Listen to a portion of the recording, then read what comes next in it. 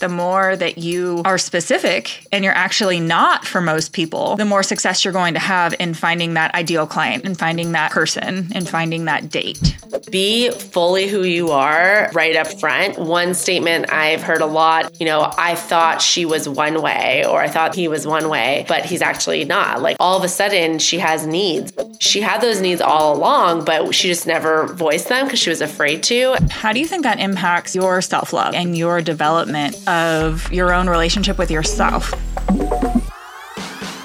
Welcome back to another episode of the Yes and podcast. I am your host and the person who just knows that you don't have to have that life of either or. You can absolutely have it all, and it is the Yes and lifestyle. And I have brought you an incredible guest today that I have had the honor and pleasure of knowing for a few years now. And the episode that we're going to dive into is around your love life and around your relationship, which I know being the therapist and as well as my guest being the incredible therapist that she is, that this has a lot to do with us. However, I think in society, we tend to look outside a lot. And we're going to get into a ton of that. But we're also going to talk a little bit about how AI can either ruin or improve your dating life and all relationships. So without further ado, I'm going to bring in Dr. Christie. Dr. Christie, welcome. Thank you so much for having me, Bunny. I cannot wait to dive in. Yes. So first and foremost, what is your definition at this point in life? Being a mom now, having this incredible company and have grown both a company as a therapist and then in the relationship world and being a guest on a million TV shows, all across the world at this point.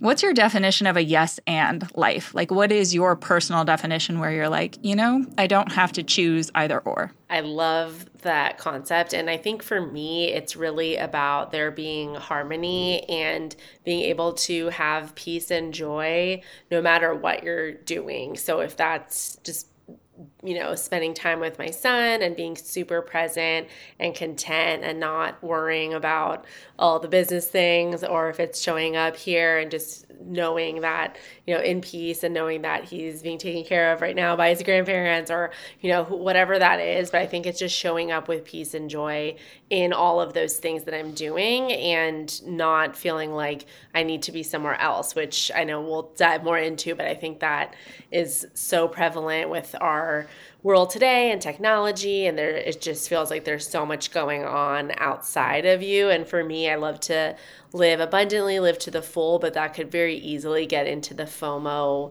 I feel like I'm missing out or I'm not doing enough, or there's so many other things going on that I need to be doing. But if I can just be where my feet are and feel that abundance, I think that for me is that yes and. I love that. I absolutely love that. And I know that we're going to get into the AI stuff in a little bit, but I thought where we would start is you can share as much as you want or desire you want to go into about your personal journey on this, but the relationship aspect of it. I've been with my husband for, I think, 16 years at this point. And I am not going to lie to you. I am so grateful that I did not have to use the online dating scene, because it just feels like a whole exercise that from filling out a profile about myself, kind of starting. And that may sound weird for a business owner who gives their bio and the speaker stuff that I do, but it almost feels like selling myself, trying to prove that I'm worthy to somebody else in the online scene. And so if I'm your client right now in 2023 and I'm Christie, no one's clicking on my profile, no one wants me. What's your feedback? Yeah, and in some ways you are very lucky that you didn't experience that, but I think that in dating apps, along with all types of technology, are tools. So essentially, it's a mirror in a lot of ways around the things that you value. Those are the things that you're going to put on your profile. And it might be a mirror of looking inwards and saying, do I really want to value these things about myself? So I know both of us are achievers, Enneagram 3s, and we're leading with all the qualities, the things that we do, performance-based. And when it comes to dating, that can be a double-edged sword because obviously you are an amazing person, you have inherent worth, but oftentimes what many people, and especially women, the research shows, experience with online dating apps is this phenomenon called perceived rejection. We believe that if we're not getting the matches, if we're not getting traction or popularity, that we're being rejected in some way, and that really speaks to that inner child wound. It's very similar with social media. It's like if we don't get the likes or the engagement or whatever, we kind of internalize it. We're like, oh, it's me, like I'm the problem, to quote, Taylor Swift. It's that feeling of like, okay, is it my fault? Am I the problem? Is it my profile? Are you internalizing that or are you externalizing that? And the research has found that for the women that are on dating apps, we internalize it. So if we don't get liked or we don't get matched with, we think, oh, it's me. I'm not skinny enough. I'm not pretty enough. I don't have enough things on my profile for someone to want me. And often, actually, what men do is they do the opposite. They say, oh, that must be a fake profile, or that girl's dumb, or whatever. They don't make it about themselves if they're not getting matched with. So what we have to pay attention to is how we're viewing the tool and what messages we're using or interpreting from this tool, where it's actually neutral. There's not really a inherent, yeah, you're bad or undesirable. I always say in dating, there's only one person you're looking for. If you're looking for a monogamous relationship, you're only looking for one person. So essentially, all the other people are either going to opt out or you're going to opt out. So it's not a popularity contest, but we try to make it that when we're trying to get a lot of people to like us, and we're using the tool for validation rather than using it to find our person. And I know this is how my brain works, so stick with me here, but that's kind of like finding a client. And it's really funny because I don't feel like I've struggled in dating or with finding a client. However, I noticed the psychology that's similar between both of them, because how many rejections do we get in business that we take so personally when in reality it's just not optimal for us to spend any portion of our life in that relationship. Yeah, it's so true. And I think that we look for often when it's unresolved. So it's like from an early age, you felt that. We're kind of looking again for people to kind of finish that story that we feel like is unwritten in our childhood of worthiness, of validation. So we look for it in dating, we look for it in business, like chances to prove ourselves and our worth. And when it comes out that making us feel the same way, that's when we start confirming that fear in ourselves that, oh yeah, I am unworthy. Look, my dating life, look, my business, look, whatever, is confirming that fear rather than saying, you know what, I believe in my worthiness apart from any external validation or invalidation. And it doesn't matter what you say about me or if you want to work with me or if you want to date me. I know that I'm worthy, and I know from that worthiness I'm going to bring the right people, clients, prospects, partner into my life. And so whether it's our profile or whether it's our business, and we can answer from both ways or either way, there's a thought of trying to be everything to everyone. And so on a dating profile, that may look like, putting that you like long walks on the beach and you also like zip lining. And there's probably people listening right now. They're like, Bunny, I actually do like both of those things. And I do too, but for me, it's I'm a dog person. I'm most definitely a dog person and a horse person. And if I felt like I didn't want to exclude anybody, then I might also put that I'm a cat person, which is not super true. And when I'm coaching clients in business, not that I'm a huge fan of niching completely down, but the more specific you can be, I find the more soulmate clients that you end up with. And it's literally all striking me right now in this conversation with you that this is so much like dating in the aspect that the more that you are specific and you're actually not for most people, the more success you're going to have in finding that ideal client and finding that person and finding that date.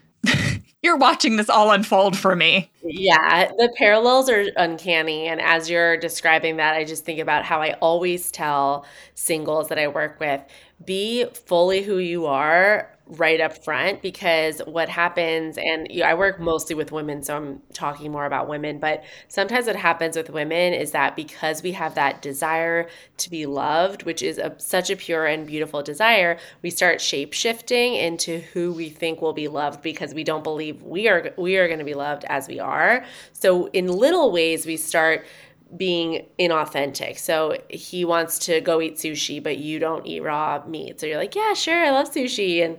And you lie because that's what he wants to do. Or, he's really into this type of music and you've never heard about it in your life, but you're like, oh yeah, I love that music or whatever. And these are little ways that we're not tolerating differences in relationships that later end up causing a lot of problems in your relationship. So we have to really understand how our differences aren't going to yield more scarcity. So we think, oh, if I stand up for this thing, then I'm not going to get, the type of person I want, or I'm going to be undesirable to that person. Rather, we have to say my differences are going to help me attract and build the beautiful relationship that I want. We can tolerate those differences. So I can confidently communicate, I'm not a big fan of sushi. Is it okay if we try maybe like one of these options instead? Or, I'm kind of afraid of whatever, zip lining. Yeah. Is it okay if we do something else? And being okay with that, those little differences, then later on will protect you from that incompatibility. Because what happens sometimes is we constantly want to be agreeable. So we keep being agreeable until we can't take it anymore, or we've completely lost ourselves in who we are. And then that causes passive aggressiveness in relationships, resentment, the relationship to end, all of those things. And one statement I've heard a lot from my work with couples is, I thought she was one way, or I thought he was one way, but he's actually not. Like, or all of a sudden she has needs. And it's like, she had those needs all along, but she just never voiced them because she was afraid to. And then now that she's trying to take up space and be different, she's no longer the dream girl and she's no longer, what you thought. So I'm constantly helping people just be who they are and feel confident and courageous to be different or own those differences. And that's going to lead you to the result you want way faster with a way less heartache than the alternative. Yeah. And what comes up for me is like, not that my husband has ever said like, I'm not his dream girl anymore, but like I was coming off of another engagement right before I got engaged to my husband. Like we got engaged so quickly. And I think it was because the frequency that our set points were at, we both had literally just broken off an engagement. We were planning on getting married within the next 12 months. And so he got the contract to China and it was just like, okay, yeah, we were both ready to be married to other people, or not even ready. I can't even say that we were ready, but we were in that mindset. And I was so young at that time that it's like I was still coming off of transitioning to not be the fiance of somebody else and not be like in a relationship with this other person, that I felt like I was almost in this void where I kind of was okay with most anything because I didn't really have a voice. I didn't really have desires or needs that I was super aware of because I was almost numb from being in pain over this. And then just kind of this whole new life happened so quickly. And so, like I said, I feel like over the past 16 years, we've had moments where he's like, well, when we were dating, which was very short, you were fine with going to concerts or you were fine. And I feel like the more that I got to a safe space within me, this has nothing to do with my relationship with my husband. It has to do with my relationship with me. It's like, I matured as a human being, but I also healed from previous relationship and found it safe enough to kind of take up space. And that was a really interesting conversation to have with my husband of being like, I didn't actually change. I just literally didn't feel like I knew who I was at that time. So that's been interesting because I'm clearly not the same person Yeah. I was in my 20s. Yeah, totally. And that's a really common dynamic we see when people get married young is you either grow together and you're able to kind of work through those differences and be closer and stronger, or you grow apart. And a lot of the people, because the age of getting married is so much later, that's kind of the angle I go from now is like you don't really have that time to grow together if you're getting married in your 30s, mid 30s, 40s. It's more like you are who you are and you need to own that because they are going to be who they're going to be. And then so there's kind of positives and negatives to both. It doesn't give you as many options as maybe if you got married in your 20s where you're still forming and growing and you get to do that in parallel play almost.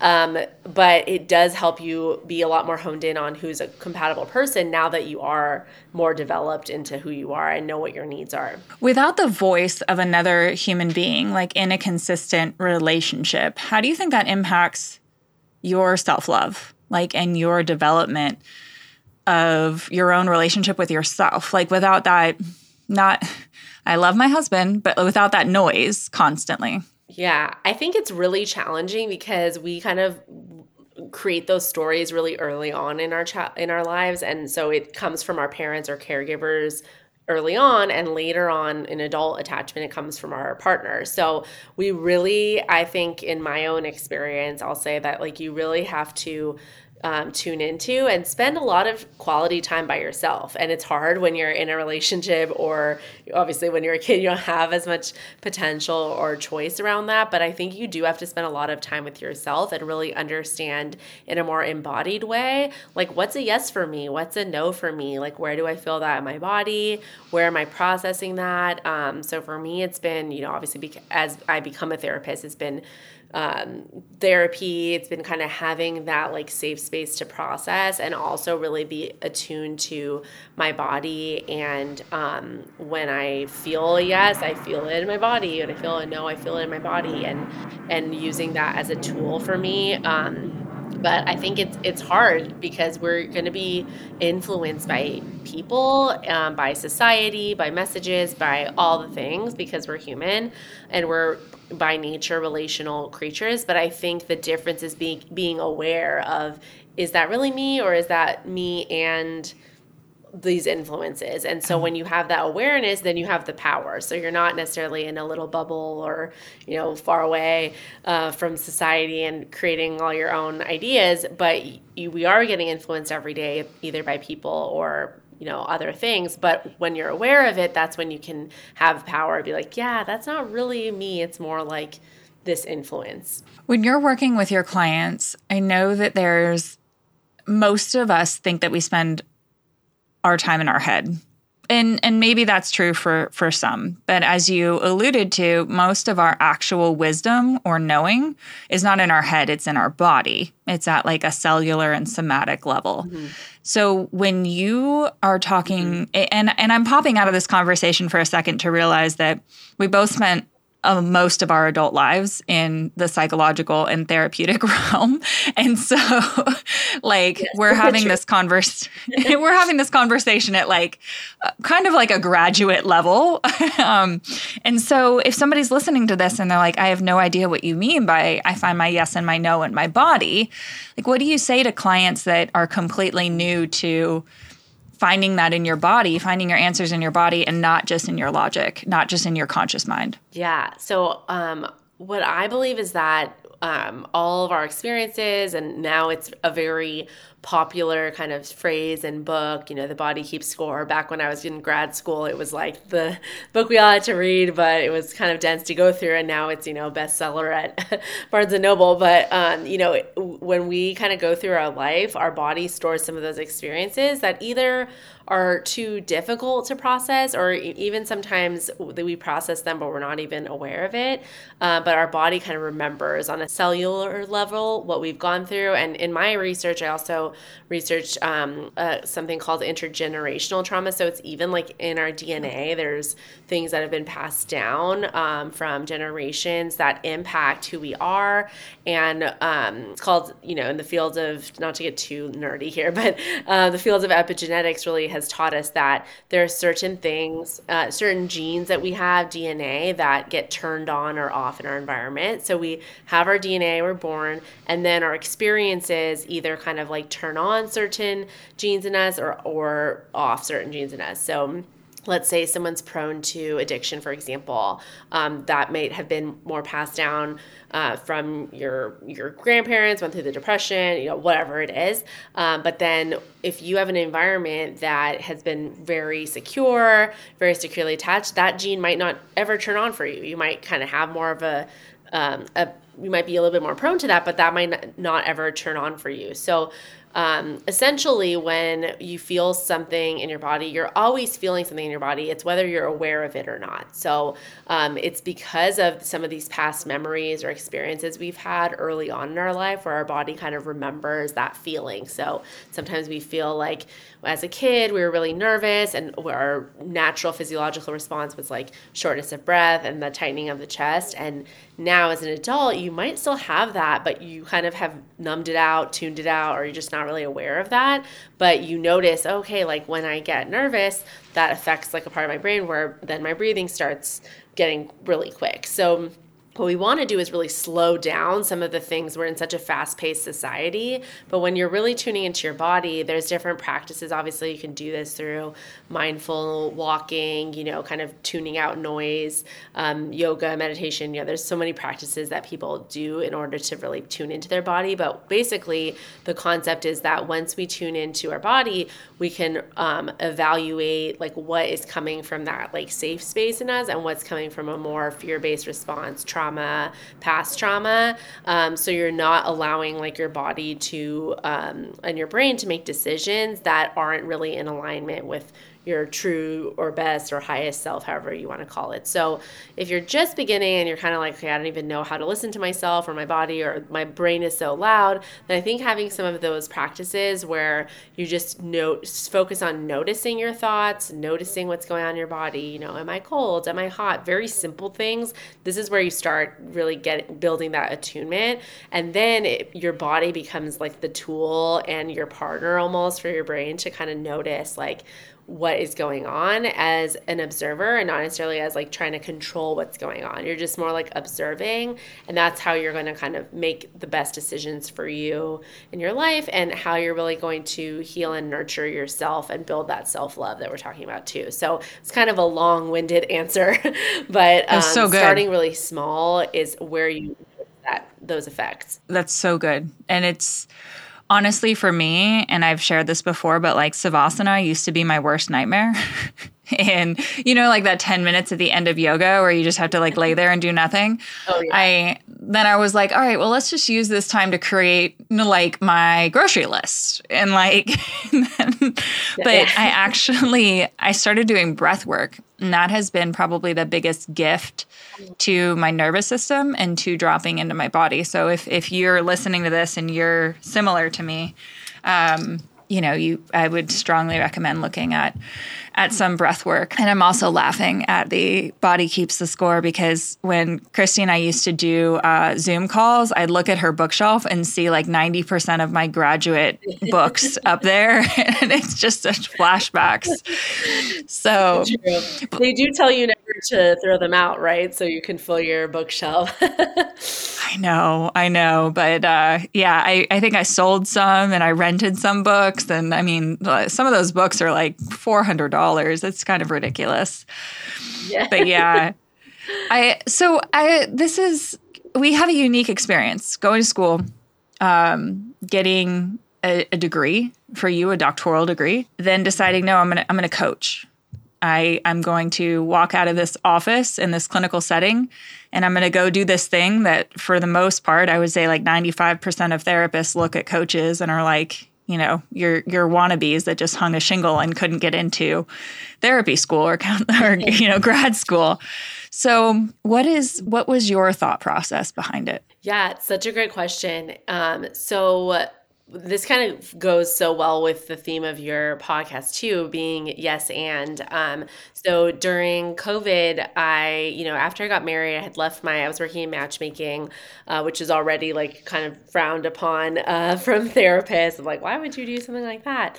And then I had a very small therapy practice. And then during COVID, I had a few friends from matchmaking kind of go into the coaching world, and I was curious about it. I was like, what is that all about? And I remember going on, and we were in the similar program together with Alyssa Nobrega, and she was a therapist turned coach that started her own certification program. And I remember going to her training and saying, there's therapists and coaches here doing pretty much whatever they want. They're not limited by their license.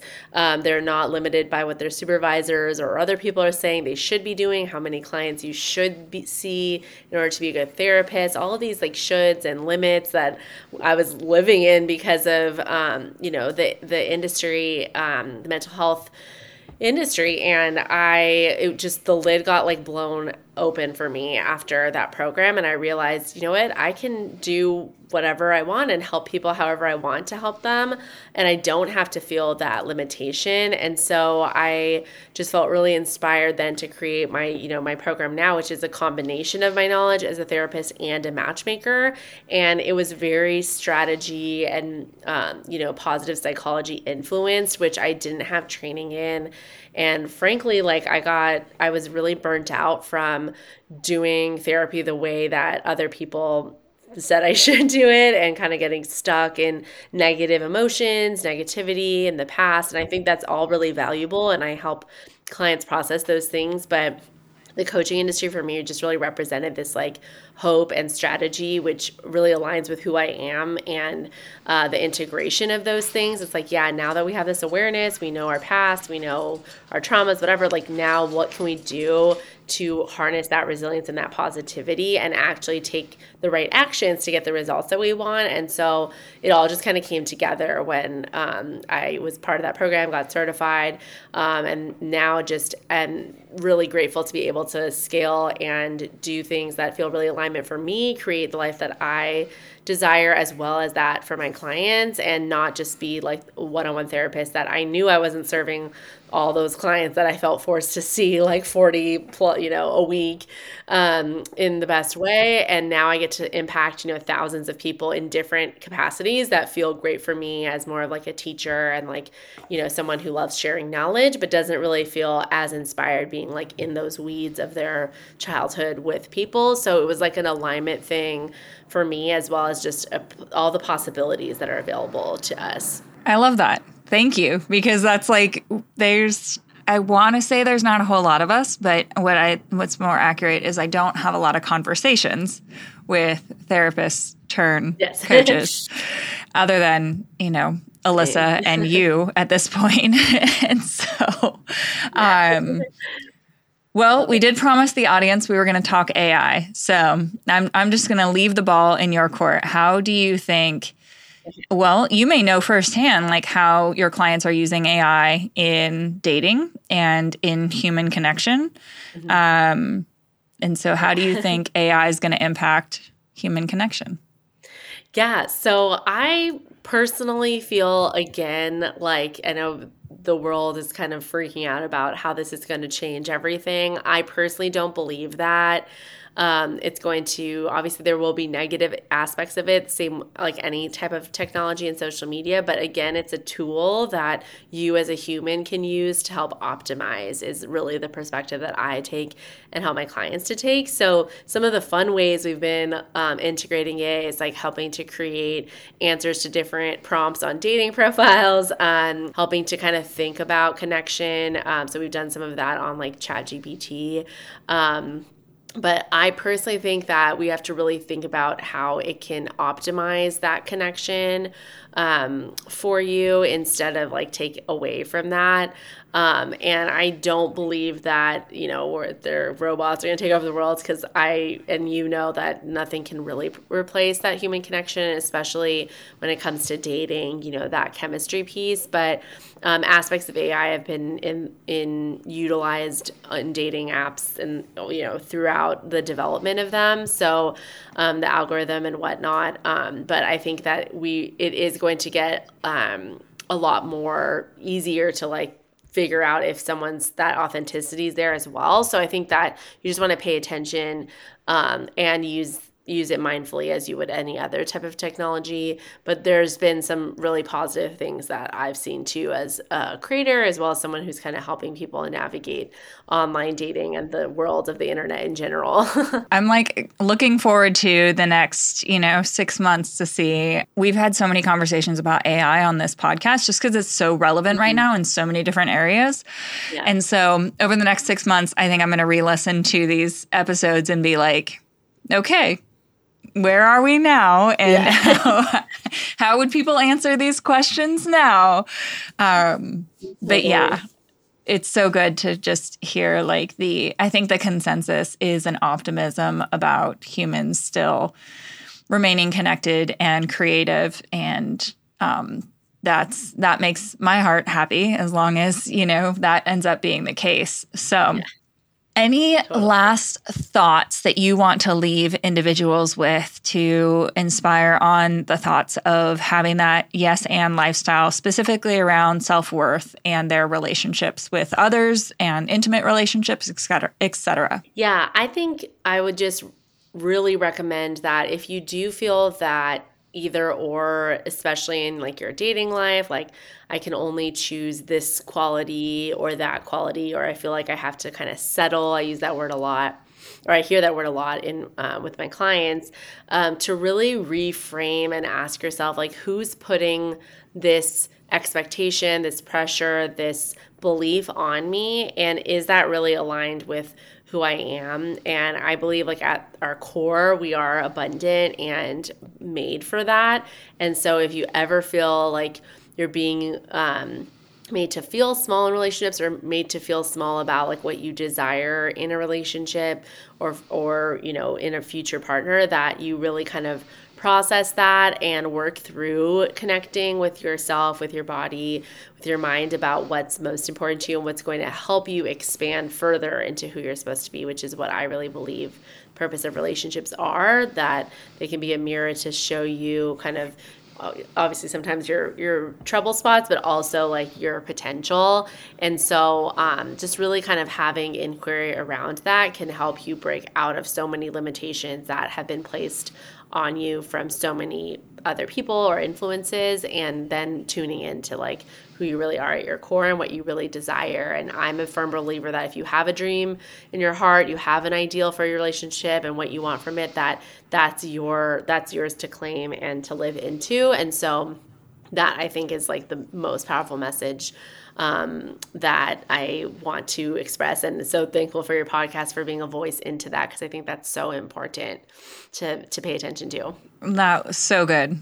We're definitely pulling a sound clip from that, because I just think that was almost, if not more, inspirational than a Disney movie. So there you go. Thank you. I will take that as a compliment, because I love Disney. I love Disney as well. Well, I just wanted to thank you so much for taking time away from Caleb, away from your baby, to be here and sharing your brilliance with the audience. I know that they appreciated it. Thank you so much, Bunny. Thanks for having me. I just love you so much. I received that. And for those of you listening to this Love Fest in all ways, wherever you took us while listening to the Yes and podcast, if you were going for a walk through Disney, or if you're sitting crafting out your next month's emails, whatever, and wherever you took us, I want you to know that Christie and I do appreciate it. We are going to make sure that in the show notes, you can connect with her on Instagram. I'm going to tag her in a photo right after this, so you'll be able to find that on my profile on Instagram as well. And then all of Christie's information is in the show notes. And so we love it when you hit us up on Instagram, send us a message, let us know what you thought of the episode, let us know what your takeaways were, any feedback that you have, any other guests and topics that you would like Christie and I to talk about or like me to cover on the Yes and podcast. And until we see you guys again or have you listen to us again on the Yes and podcast, thank you for being here, and we'll hear you, listen to you in the next episode. We're going to figure out a better way to end these episodes, but it's better than me reading a script. So love you all, and I will be there for you in the next episode.